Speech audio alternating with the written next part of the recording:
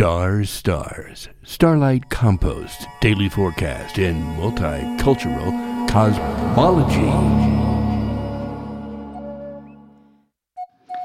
Divine Rising, it is Wednesday the 20th of September, the year of the ocean rabbit. Happy New Day. Working with our large intestine, our feminine sorrow. It is the month of the ocean snake, the month of the spleen, the master organizer.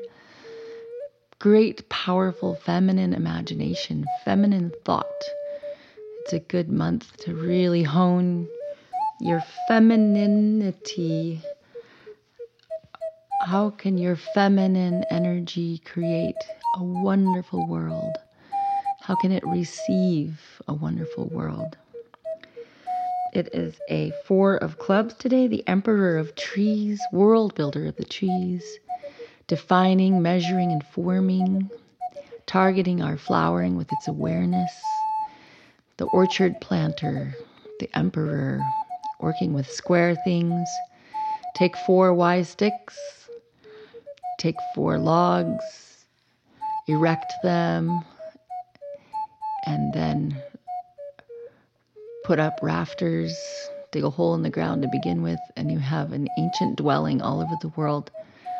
The 4 posted wise sticks buildings. Pushing upward again, we gradually develop. The moon is getting bigger. It's going to be a waxing quarter moon on Friday.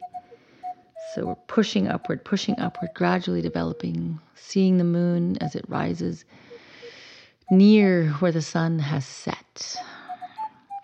Following that moon energy. We are Ki Shalomina. Yeah, we get the Emperor wears no clothes today and Sleeping Beauty. So be vulnerable with your people. Run around naked in your bedroom for fun. Enjoy your birthday suit. And Sleeping Beauty knows when to take a nap. Nap time. And our riddle for the day: if all the minds of all the humans were united, could they have world peace? Aha. Many hands make light work.